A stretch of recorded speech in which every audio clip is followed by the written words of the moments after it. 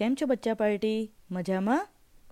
તમારા બધાનું વાર્તાનો ખજાનો.comમાં સ્વાગત છે. મારું નામ દેવાંશી પંડ્યા છે. હવે તમને લાસ્ટ ટાઈમ મેં કર્ણના બર્થની સ્ટોરી કહી હતી અને કહ્યું હતું કે સ્ટોરીના પાર્ટ 2માં આપણને મોરલ શીખવા મળશે. તો હવે તમને સ્ટોરીનો પાર્ટ 2 કહેવાનું શરૂ કરું છું. મહાભારતના વોર વિશે તમને બધાને ખબર હશે. મહાભારતને વેદવ્યાસ નામના ઋષિમુનિએ લખ્યું હતું. એ દુનિયાની સૌથી લાંબી પોયમ છે. મહાભારત એ એક એઝ અ પોયમ તરીકે લખાયું હતું. હવે એ મહાભારતના વોરમાં આ કર્ણ છે ને એણે પાર્ટિસિપેટ કરેલું વોર કરવા માટે. એનો એક બેસ્ટ ફ્રેન્ડ હતો દુર્યોધન. એના બેસ્ટ ફ્રેન્ડનું નામ છે દુર્યોધન. તો એના ફ્રેન્ડના લીધે એણે આ મહાભારતના વોરમાં પાર્ટિસિપેટ કરેલું. અને એમાં કૃષ્ણ બી હતા, પણ એમણે પાર્ટિસિપેટ નહોતું કર્યું. હવે આ બંનેનું ડેથ થઈ જાય છે, એટલે બંને જીજીવાલાના ઘરે પહોંચી જાય છે. આઈ નો કે કૃષ્ણ ભગવાન જ છે, પણ એ એઝ એ હ્યુમન તરીકે અહીંયા આવેલા ને પૃથ્વી ઉપર, એટલે અર્થ ઉપર, એટલે એઝ એ હ્યુમન એમનું ડેથ થઈ જાય છે. એવું એ પોયમમાં લખ્યું છે. હવે એ બંને હેવન એટલે કે સ્વર્ગમાં જાય છે. કર્ણ અને કૃષ્ણને મળે છે અને કમ્પ્લેન કરવાનું શરૂ કરે છે. કૃષ્ણ, કેમ મારી જ જોડે આવું બધું થયું? મને જ મારી મધરે છોડી દીધો. હું બેસ્ટ આર્ચરી કરતો હતો. બેસ્ટ આર્ચરી એટલે આર્ચરી ખબર છે તમને બધાને?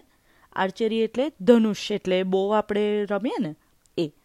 તો એરબો જે રમીએ ને એને આર્ચરી કહેવાય. તો કર્ણ બેસ્ટ આર્ચરી કરતો હતો. તો એ કહે છે કે તો પણ મને મારા ટીચરે કર્સ એટલે કે શ્રાપ આપી દીધો, બેડ વિશિસ આપી દીધા. અને મને ગુરુ દ્રોણ, એમના એક ટીચર હતા બીજા બી, એમની પાસેથી એમને આર્ચરી શીખવી હતી. એટલે કે કર્ણને ગુરુ દ્રોણ પાસેથી આર્ચરી શીખવી હતી, પણ એમણે એને ના પાડી દીધી. કેમ? કારણ કે એ એઝ અ ચેરિયટ તરીકે, એટલે ચેરિયેટરના સન તરીકે એમનો બર્થ બતાવ્યો છે. એકચ્યુઅલીમાં એ જે ચેરિયેટર હતા એ એડોપ્ટેડ પેરેન્ટ્સ છે, રાઈટ? પણ એ એઝ અ ચેરિયેટરનું એમણે રેસ કરેલા ને, એટલે બહુ જ બધી વાર એમની જોડે રોંગ થિંગ્સ થયેલું અને એમને કોઈ શીખવાડે નહીં આવું ગુડ થિંગ્સ ને એવી રીતે. પહેલાંના ટાઈમમાં એવું બધું હોતું હતું. એ ડિટેલ હું તમને ફરી કોઈ વાર આપીશ. અત્યારે ખાલી તમે લોકો આટલું જ સમજો, બરાબર? તો કર્ણે કહે છે કે આમાં મારો શું વાંક હતો કે મારે આ બધું સહન કરવું પડ્યું? તો કૃષ્ણએ કહ્યું કે મારો જન્મ એક જેલમાં થયો હતો. મને પણ મારા પેરેન્ટ્સે નહીં, પણ બીજા કોઈ પેરેન્ટ્સે રેસ કર્યો હતો.